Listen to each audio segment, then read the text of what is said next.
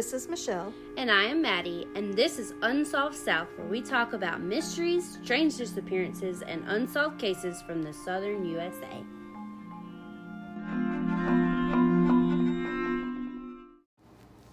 Hey guys, we're back for another episode. What do you got for me today? Well, today I have the story of a missing 11-year-old girl. So it's a interesting story. It's got a little twist to it. Ooh, I love twists. But, obviously it's a sad story, so. As most disappearance cases are. Right. Naturally. Tell me the story. So, in 1977, the daughter of Mr. and Mrs. Tucker Gilliam, 11-year-old Phyllis Gilliam, she loved Sunday school. She had many friends, and she looked a little older than she was. She was always big for her age. She was 5'4", weighed about 100 pounds, black hair, brown eyes, beautiful brown skin. In the summer, August 16th to be exact, Phyllis was visiting her grandmother on the 2100 block of Saxon Place in Columbia, South Carolina. She had decided to walk down to the dry cleaner down the block, and back then a lot of businesses, at least in the South, acted kind of like a corner store. So you could go get a Coke or a moon pie or, whatever. I never really liked moon pies unless I put them in the microwave to warm them up and make them explode. I don't like them like raw, if that makes sense. I don't know that it's raw, but yeah, I get what you're saying. But I remember when I was a kid, we used to ride our bikes down to the corner store, and we'd always get a Coke and a moon pie. Yeah. But I never really liked them either unless they were warm. Anyway, so her grandmother had no idea as she watched Phyllis walk out the door wearing her pretty black and white dress that it would be the last time she would ever see her grandbaby. Oh. We know from witness accounts that Phyllis did make it to the store. She was seen leaving and walking towards Two Notch Road, the opposite way from her grandmother's house. Where was she going then? We don't know. 11-year-old Phyllis Gilliam was never seen again. Oh. I don't think I said, but just so you know, because these roads may sound familiar to you, this is in Columbia, South Carolina, and Two Notch Road is a popular road in Columbia. So if it sounds familiar, that's why. And I'm telling you the roads because I actually went and looked it up to see what the route would have been. And it was close. It was like less than a half a mile. It was just a couple blocks from her grandmother's house to this business. So I mean, it was very close, but I wanted to go kind of look at the route and see what, where it went, how far away it was, and all of that. So that's why I'm giving the road names. The store's not there anymore, but, you can go look it up and see the map of where it used to be. Yeah, where it used to be. So after talking to family and friends and hearing how much people thought of Phyllis, what type of child she was, the police believed that she was not a runaway. She would not have left of her own free will. So the police took this case very seriously, and so did the black community. They all worked tirelessly to find young Phyllis. Richland County Sheriff's Office and the Columbia City Police Department both had detectives assigned to the case. In fact, the city police had 2 detectives assigned working opposite shifts, so they would put in 16-hour days. In later newspaper reports, Richland County Sheriff Frank Powell said that more man-hours were put in on Phyllis's case than on any other missing case that he could remember. And, quote, "We came up with nothing." This case was personal to everyone involved. Captain Harry T. Snipes of the Columbia City Police Department kept Phyllis's picture on his desk while he was investigating and then for years after. Sergeant Samuel P. of the Juvenile Division of the Richland County Sheriff's Office had kids of his own, and they knew Phyllis personally.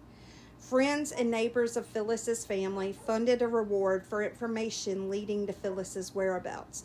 First $250, and then they came up with another $200. Local citizens canvassed the area when police could not. They searched houses, they questioned possible witnesses, and they walked the streets looking for clues.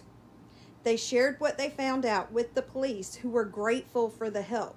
The police and citizens really worked well together, and every lead was investigated. Lie detector tests were administered to several people, including a parole violator from Pennsylvania, who Columbia City Police felt like was their only good suspect. But he passed 2 lie detector tests, and they felt like they were out of leads. As time passed, the police believed that Phyllis had been taken, and if she was able, she was smart. She would have found a way to contact the police or her family. And it looked more and more like something very bad had happened to Phyllis.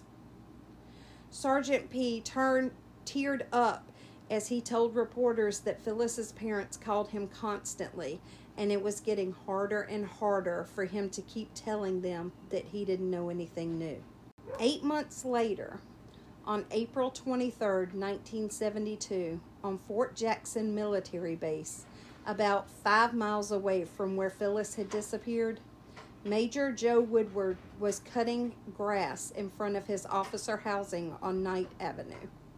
His wife had gone to the commissary to get groceries and supplies, and his 9-year-old son, Michael, or Mike as they sometimes called him, was playing nearby in the yard.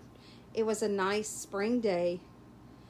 Later, he planned to take Michael to go shooting his BB gun that his grandparents had gotten him for his birthday in March. Well, that had been the plan. Michael was a cute kid, blonde hair, blue eyes, stood 4'8", weighed about 70 pounds. He loved the outdoors, especially fishing. He was a typical boy, and as boys sometimes do, he had recently got hurt while practicing his casting. A pretty serious injury that had left his left eye damaged. He had an appointment the next week at Walter Reed Medical Center in Washington, D.C. to see what the best course of treatment would be. By 4:30 on that Sunday afternoon, Michael was gone. The military police were called and the area was searched. Neighbors were talked to, his friends were contacted. Some of his friends told stories of bullies at school, teasing Mike about his eye, telling him his parents were lying to him, that they were really taking him to have his eye removed, and he would get a glass eye. For a kid with some vision left in his damaged eye, the thought of losing it completely was probably pretty troubling.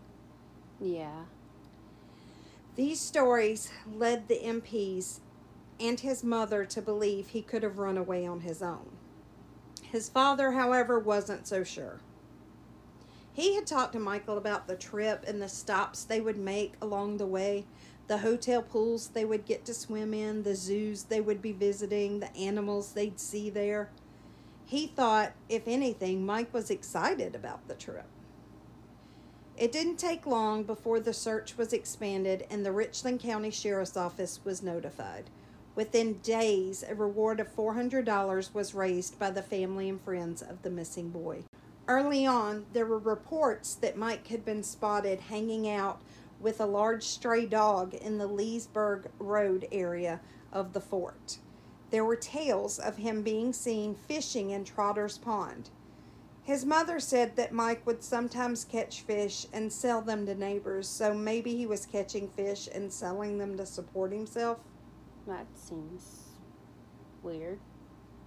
I thought that was an odd statement, too. Yeah. Like, I mean, this is a small kid, and even back then, it feels like word would have spread.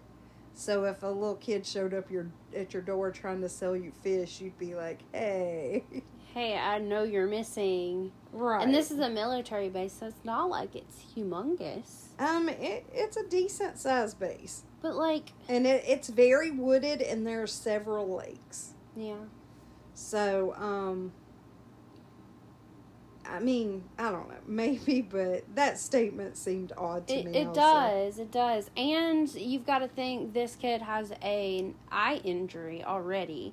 So he would be pretty easy to recognize. If he came up to you trying to sell you fish and you see that he has this injury to his eye, I feel like you would be like, that's sketch. And then you'd look and, see it on the news maybe, or in the newspaper at that time. Right. Okay, so she believed that there was a possibility an older child was helping him hide out, like maybe bringing him food and water. And then this theory was bolstered a little bit by his teacher, who reported back to her that a child had brought a canteen to school a couple times, and that was unusual. And then again, when his mother was at the store, a kid come up a little bit older than her son and asked after his well-being when he returned home. They wanted to know if he would be punished or, if he would be in trouble when he came back home. And so after that, she made a point to stress to everybody she could that Mike nor anybody helping him would be in any kind of trouble. They just loved him very much, and they were concerned for his safety, and they just wanted him to come back home. Nobody was going to get in trouble. And she said that in newspapers. She said it to anybody that would listen, because she truly believed that somebody was helping him stay out. So Michael's father, again, was not really on board with his son being out in the woods hiding out. He said that Mike wasn't the type of child that would be comfortable staying alone for a single night out in the woods, so he couldn't imagine him being out there for a week. By this point, there were nearly constant searches of the fort going on. They had 400 soldiers with dogs on horseback, riding motorcycles and jeeps, flying helicopters. They focused a lot on the Trotter Pond area where there were rumors that he had been seen. But they searched the entire base thoroughly. At some point in May, the father, in desperation, did something completely out of character. And he contacted a psychic in the Netherlands. Why the Netherlands? I believe because he was a fairly famous psychic, because it said that he was reported to have had a good bit of success in finding other missing people. And also you got to remember there's no internet, so, if you hear about a psychic, that's probably the one you go with. You can't Google psychics near me and pulling up. Yeah, I guess that's right. So, if somebody was like, hey, I heard about a psychic in the Netherlands in the newspaper, so that's probably, where you would go. So he sent the psychic, an area map. Right. And so the psychic wrote on it and marked an area of a shallow creek, and he wrote a note saying that that's where they would find the boy. So Find him? Find him.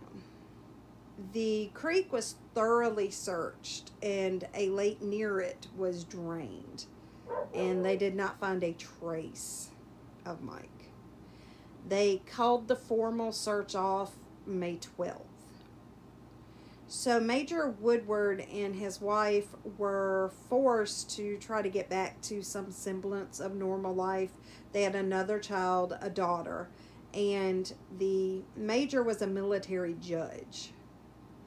But he would not give up looking for his son. He would go out and search on his own when he got off work. Sometimes he would get volunteers up, and they would go search anytime he had spare time. He was out either holding searches on his own or getting other people to search. Right. So he did not ever just say, oh, well, life goes on. They've finished searching, so it's over. No, he searched constantly until he was transferred off that base. Did the mom keep searching, or was she like, oh, life goes on? I don't think she was like life goes on, but she wasn't as hands-on in the woods looking. Where the father was in the woods searching. Gotcha. So, by July of 1972, Ms. Woodward said that everybody involved thought Mike had been taken, including her husband. Very thorough searches had been carried out by now. The father on his own has been searching, and they have not found a trace. And remember, the father was in the yard with him when he went missing. So, I'm sure he felt guilty. Right. That he was there. His wife was gone to the store. He was the one there. And so I'm sure he felt guilty that he wasn't watching the boy a little better. Right. But he was cutting grass. They're on a military base. It's, back in the day, you just didn't expect anything to happen. Right. But he, by July of 72, he also believed that Mike had been taken. They just had not found a trace of him, and there was no other option in their minds. Ms. Woodward said that military intelligence had told her that if Mike was still on the base, they would have already found him. The parents and the military wanted the FBI to get involved, but with no evidence of foul play, the FBI declined. Really? They did not believe he was taken. They felt like he was just lost somewhere. And there was no evidence. There was no evidence of anything. Nobody saw a car speed away. Nobody saw anything other than the rumors of seeing this child fishing and hanging out with big dogs in the area. So there was literally not a trace. In May of 1977, less than a mile away from Reed Street, where Phyllis disappeared 6 years earlier, 12-year-old Brenda Ann Scott was playing at Drew Park with her sister and some friends. A man called her over, away from the other kids, telling her, "I'm your brother, come with me." What? Then he grabbed her and drug her off into the woods. Okay, what does this have to do with Michael? Maybe nothing, maybe a lot of things. This is 6 miles away from where she disappeared. This is... No, it's less than a mile from where she disappeared. It's 6 miles from where Michael disappeared. Okay, so it's 6 miles. All of this is within a 10-mile radius. Got it. And it's the same year, isn't it? It's 6 years later that Brenda is taken off.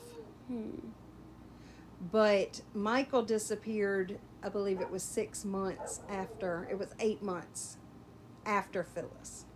Gotcha. So it's Phyllis first, 8 months pass. Michael disappears just 5 miles away. Just 5 miles away. And now Brenda. And then 6 years later, Brenda disappears less than a mile from where Phyllis did. And I'm your brother, come with me? Isn't that so strange? That's a weird way. It is a weird thing to say. Kidnapping somebody. You hear about, oh, I've got candy, or come help me look for my puppy. Right. Never trust anybody like that, but, my brother, you don't know your brother? It was a new one for me, too. Yeah. I was like, That's a strange way to kidnap somebody. And she trusted him? No, he grabbed her. He grabbed her and drug her off. He called her over, and she walked close to him. And then he yelled, "I'm your brother, come with me." And she tried to back up, and he grabbed her and drug her into the woods. The other kids ran to get help. Yeah. None of them followed them into the woods, but they did go to get help. Her sister was there, and there were several other kids. Yeah. So they witnessed it. they were able to describe the guy. Columbia Police Captain John Earl Dennis was almost immediately taken back to Phyllis's case. The similarities were gleaming. A few days later, Brenda Ann's body was found, though. Oh, so this is the first time they found a body. Right. And she was found by some kids playing in the woods. Oh, my goodness. She had been raped and bludgeoned. Police worked around the clock to solve the case, just like they did with Phyllis. But this time, it paid off. While they were interviewing a witness that lived close to the area where the body was found, they were told he could give a description of the assailant. And they got him to do just that. A police artist sketched out a composite that looked very, very much like the witness himself. Wait, so the witness is telling on himself? The witness described to the sketch artist himself. Wow. I mean, it goes along with the whole "I'm your brother, come with me." You know, yes, he's a really bad criminal. Criminal mastermind, this guy's not. Yeah. So, when he was questioned about this, quote, development, Lennon Moore admitted he had killed Brenda. Cool. Cool. Just like that. Just like, this isn't funny because this is a tragic story. It really but is. Can you imagine, though, that they're like, this drawing looks a lot like you? He's like, you got me. Yeah, you got me, guys. Was he high? I don't. On drugs? I honestly do. I mean, I assume that something was off, but I honestly don't know what would make you volunteer to give a description of the assailant and then go on to describe yourself. And then when they confront you with that drawing, be like, all right, you got me, I did it. Yeah, it seems like he was trying to waste some time. Like, I have no idea. It was a strange... Very strange. It was a strange turn of events. Yeah. So, he was arrested, and he was later identified by her sister and the other witnesses as the man who had grabbed Brenda. So you may think that this would lead to a lead in Phyllis's case, or maybe even Michael's, but unfortunately it doesn't. Lennon Moore was only 16 years old when he took Brenda, which made him about 10 when Phyllis disappeared. Oh. In 2014, thanks to hard work from Patrick O'Connor, Deputy Director of Emergency Services, and 2 former detectives that were unnamed, Michael's case was reopened. That made it possible to get Michael Woodward listed in the National Crime Information Center database. And with the National Center for Missing and Exploited Children, which would make his information on his case visible to law enforcement. Mike's parents had both since died, but Connor was able to get DNA from his uncle and his sister that they will put into the system in case he's ever found, in case they ever find any information. They'll be able to compare.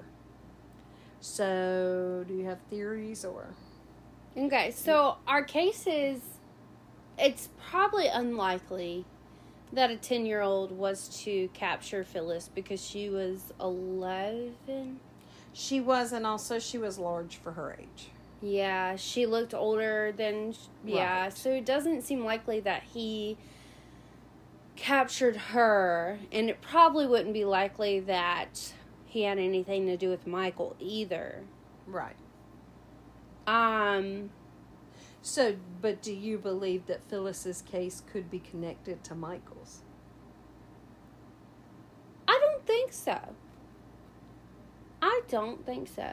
I think because they're on a military base, when you go on a military base, you usually have to, like, check your ID. I don't know if that was still the case. It was not as rigorous as it is now. Because you have to remember, this is back where people are smoking on airplanes still. This is pre 9/11. Gotcha. So basically, you flashed your military ID and drove on.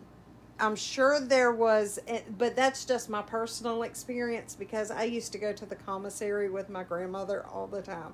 And they never asked about anybody else in the car or anything like that. She would just flash her ID and drive right onto the base.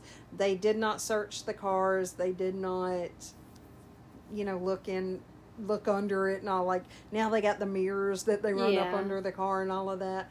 There was none of that. So it's very different than it is nowadays. And I don't know that all bases even really looked at the military IDs. I'm sure that there were certain parts where it was easier to get on base. Like I said, I'm just going off my personal experience because we did used to go on the military base all the time and go to the commissary because my grandmother swore they had cheaper groceries. I don't know, maybe they did. I was just a kid, so I don't really remember. But I do remember going because that was like the best. Yeah. So it wouldn't be the high security place that it is now. But I'm sure they would still have checked IDs for the most part. Yeah. But I want to say that you could get permission to go on the base to do certain things. Like I know Fort Gordon, for instance, has a golf course. Yeah. And you can go on the base now and go play golf. Yeah. So, with all the ponds and everything that they had, it's probably a thing where they would let people on to go fish and stuff like that. I don't know that you can say it's a military base and therefore it was secure. Right. Well, the reason I ask is because in the case of Michael, if somebody were to take him, I feel like everybody was notified really quickly of his disappearance. It would be unlikely that they would see a small boy, 9 years old, in a car with somebody and not be like, hey, little boy, what's your name? Just to check and make sure that, because the word did spread fast that this kid was missing. It did, but as a parent, and a parent who has lost children before, you go, where is this kid at? And then you start looking around, and then you're like, oh man, I can't find this kid anywhere. And then you get somebody else to help you look for this kid. And then you start to panic. And then you would call somebody. Yeah. It's not like you're like, where is Michael? Oh no, let me call. Right. So the person, if they did take him and did have some time. Yeah, they would have had some time if they had a vehicle. And this is like a housing area which would be similar to a subdivision. Yeah.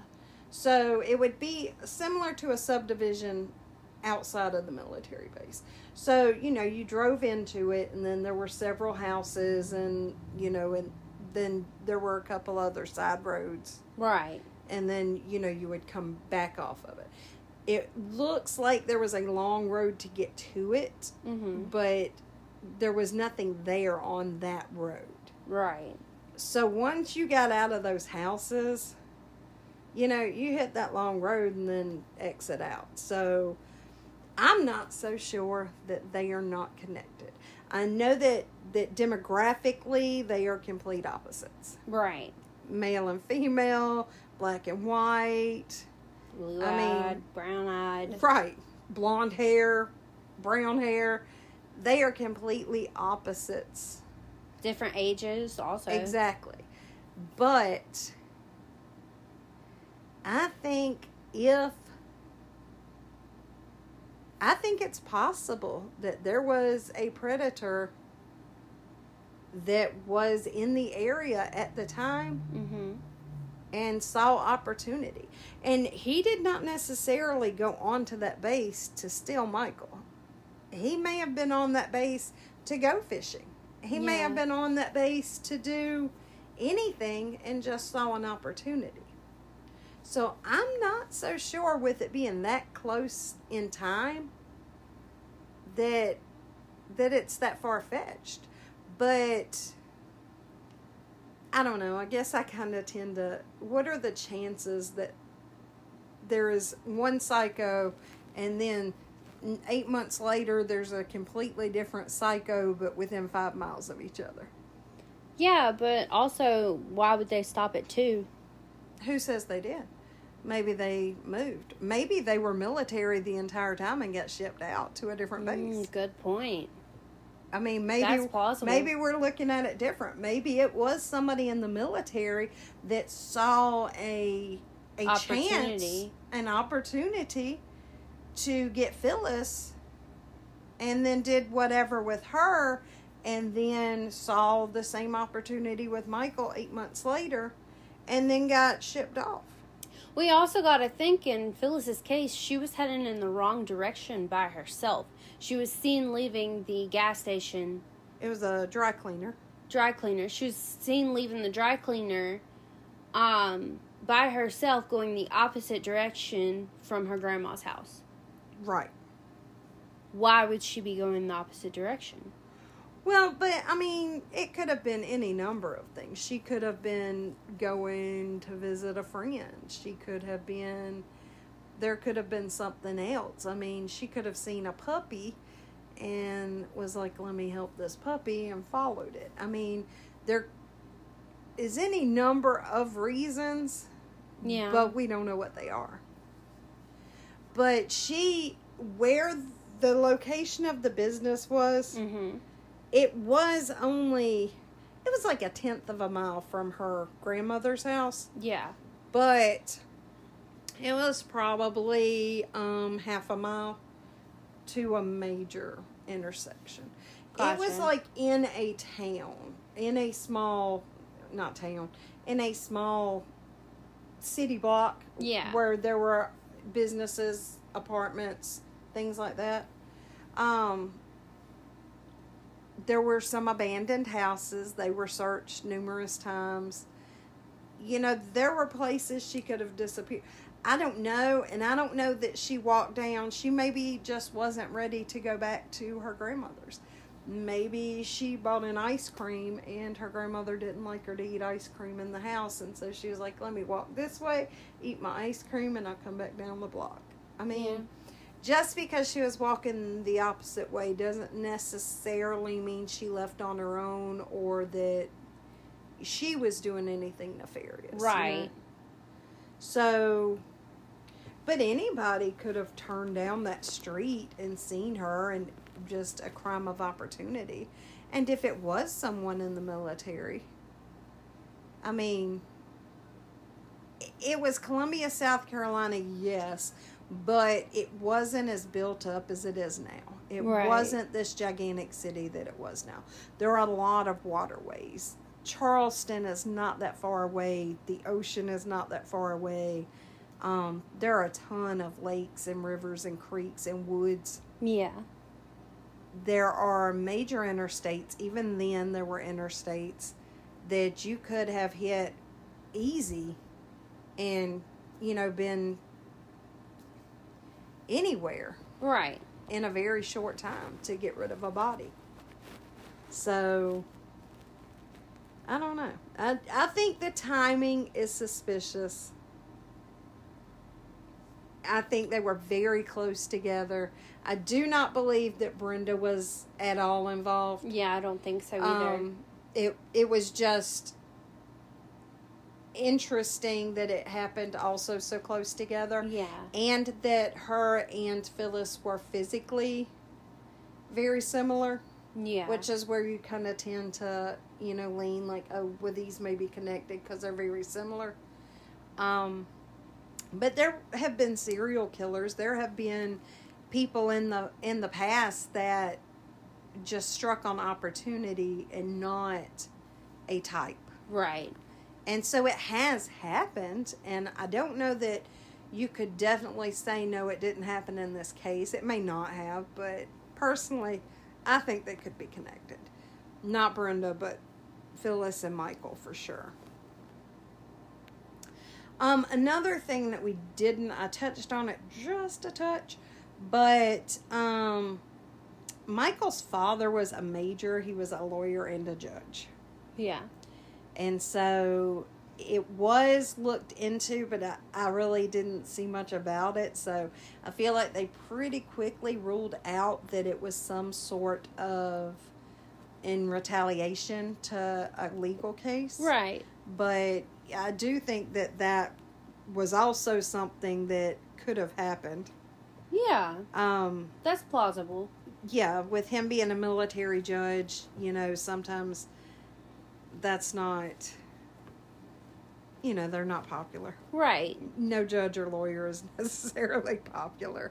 You defend people or you put people away, and they're angry about it. In the military, you're ruining people's careers sometimes. Yeah.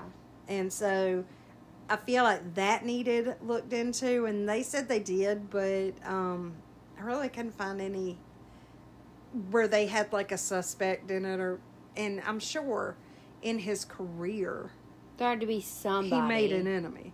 So the police, the military police, they all felt like it was not connected. Right.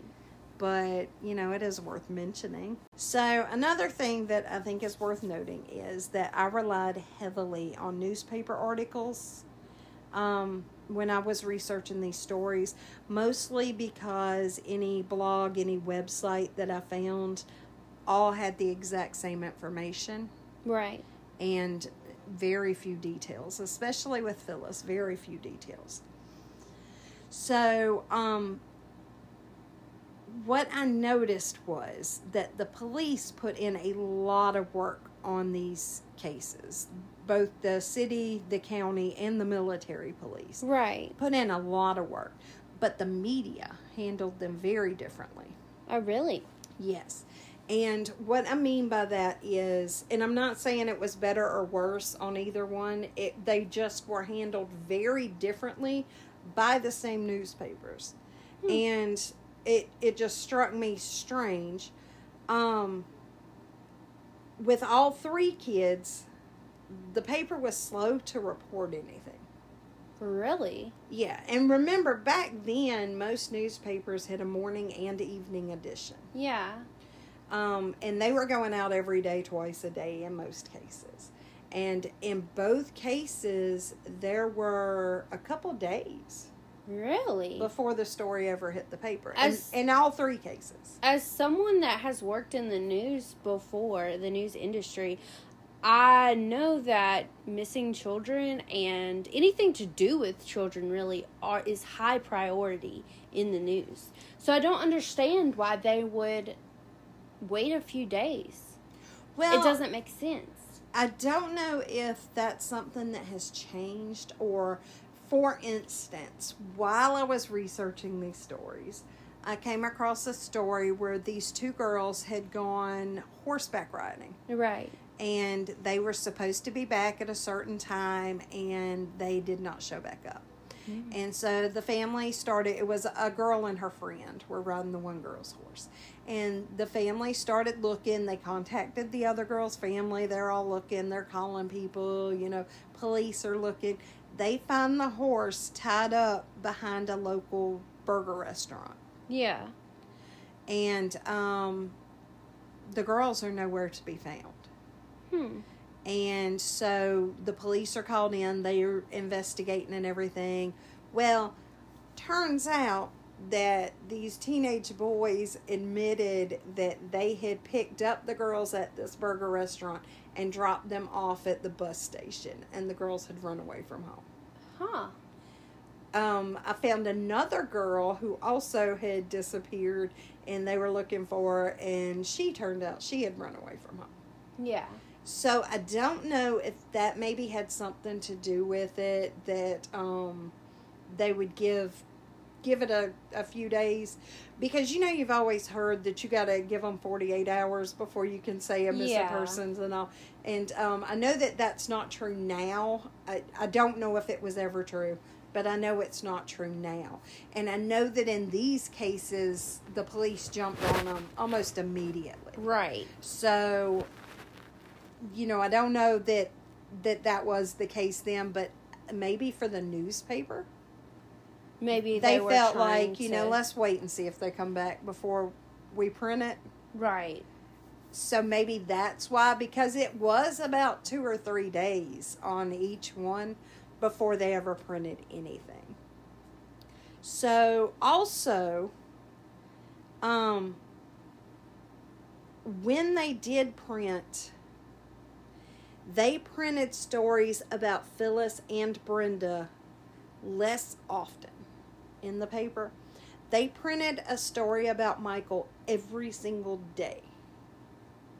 But... well, he was white. But... the story they printed about Michael was the exact same story. They didn't change a word. Pasted. They just... on every single paper, it was the exact same picture, the exact same story, the exact same information. They never changed not one word. They wrote less stories about Phyllis and Brenda, but Phyllis in particular, when they told information about her, they gave you new information every single time. They said what was being done, who was doing it, who to contact, who they were talking to, what the community had done, what the reward was. So they were much better stories. They were more interesting stories. They were stories that you would stop and read and see if there was more information. Yeah. But there were less of them. And so that's what I'm saying. I'm not saying that they did one better or worse than the other. But I thought it was interesting. Until the end of Michael's search, they almost never changed his story at all. It was the same, this kid's missing. Which is weird because his story did have a couple developments, like people saw him at the lake. Correct. And none of that was in the newspaper until further into his search. Yeah, and Phyllis says they didn't have more information later on. Correct. But the police were giving interviews to the paper. They were, this is what we're looking for. This is what, we think happened. We don't believe she ran away. They were right there in the papers. And it was not that way with Michael. And his parents would give interviews later. Yeah. But in the beginning. And that could be because it was military. Yeah. That could be that the military is a little more close-lip on stuff and they just weren't releasing any other information. Yeah. Now, later they did a big story about, it had been a year later, I believe, and they did a big story about how he had just gotten brand new shoes and they were still sitting in the closet waiting for him. It was a real, terrible, heart-tugging story. Right. But it was like a year later. Yeah. And I just found that kind of interesting that there was such a big difference in how they were handled by the way they were handled by the same newspapers. Yeah. And like I said, the one was military, so that could have something to do with it. But I don't know. It just was strange to me. Right. So another thing I found interesting was how well the police and the community worked together where Phyllis was concerned. There was no, you need to stay out of it and let us run the investigation. I don't know if that hurt or helped the investigation. Right. But when the police were not able to canvass the neighborhood, the citizens were out there doing it. Right. They were searching the abandoned houses. They were searching the fields. And they didn't not trust the police and not give any information. When they found something, if they talked to somebody they thought was suspicious, they went straight to the police. And the police didn't say, okay, we'll look into it. Right. They looked into it. They Right. immediately took that information and they looked into it. The people that they found that they gave lie detector tests, those were people citizens had turned in and said, we talked to this guy and something's not right about his story. Or we found out that this guy is a parolee or he's on probation from Pennsylvania. He shouldn't even probably be here. Yeah. And we talked to him and we know this about him.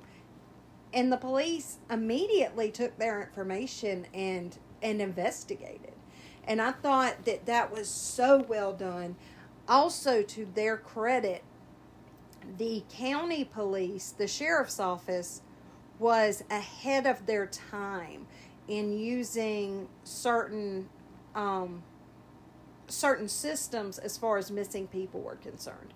It was a telephone system, I think, at that point. And where they would be able to send out on the wire their missing persons information to other local and further away, other states even. Right. To let them know that they had somebody missing. And a lot of police forces were not doing this back then.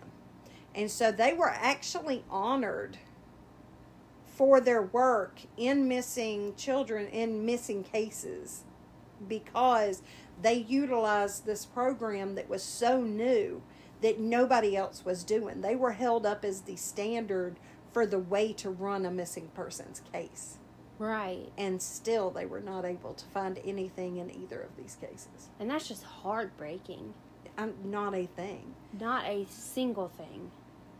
I mean, I don't know, but I feel like it would almost be easier to find a body than to just never know. Yes. I 100% agree. 100%. It would just be so hard to always wonder. To look, especially like later years, if your kid disappears when they're small, when they would be an adult, you're in the grocery store looking like that. That's probably what he would look like. I wonder, is that him? Right. And do you go up and talk to the strange guy and try to feel out where he is in the grocery store, where he came from, who his family is? Or, do you just watch and think, and I wonder if that was him? Yeah. It is tragic. That is tragic. So tragic. It really is. If you happen to have any information, if this jogged your memory, if you were on the base at that time and you think you saw anything, if you were in Columbia, you think you saw anything, you can call the Richland County Sheriff's Department to this day about either of these cases. That phone number would be 803-576-3000. You also could call for Michael Woodward, the Fort Jackson Military Police, and their phone number is 803-751-1418. Both of these children are on the site for missing and exploited children, so you also can contact them if you have any information, and I think you can do it anonymous there. Yeah, I think so too. So, if you know something, say something. For sure.